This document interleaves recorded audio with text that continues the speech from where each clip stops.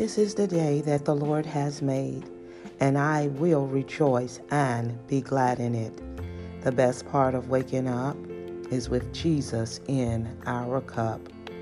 Today's devotion will be coming from Isaiah, the 54th chapter, verse number 17. No weapon that is formed against thee shall prosper, and every tongue that shall rise against thee in judgment thou shalt condemn. This is the inheritance of the servant of the Lord, and their righteousness is of me, saith the Lord. No weapon that is formed against us shall prosper. And as I was meditating upon this word, the scripture from Proverbs 16:3 came to me. As we commit our works unto the Lord, our thoughts shall be established. So the thought of today was, no weapon formed against me or you shall prosper. And we must understand what a weapon is.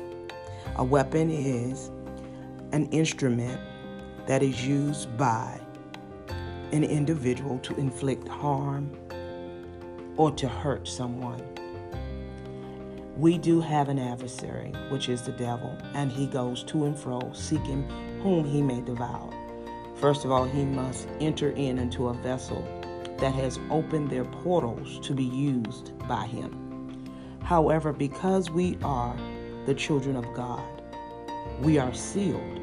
And because we're sealed, there are promises that God has for our lives. Now, weapons could be financial difficulty. It could be sickness. It could be false accusations. It could be a number of things. However, when we commit our works unto the Lord will establish our thoughts. So even in the midst of these weapons, God will give you perfect peace that surpasseth all understanding.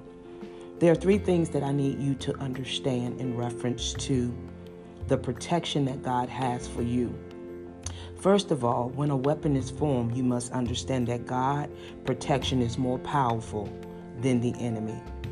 Second, you must understand that God's word is a shield.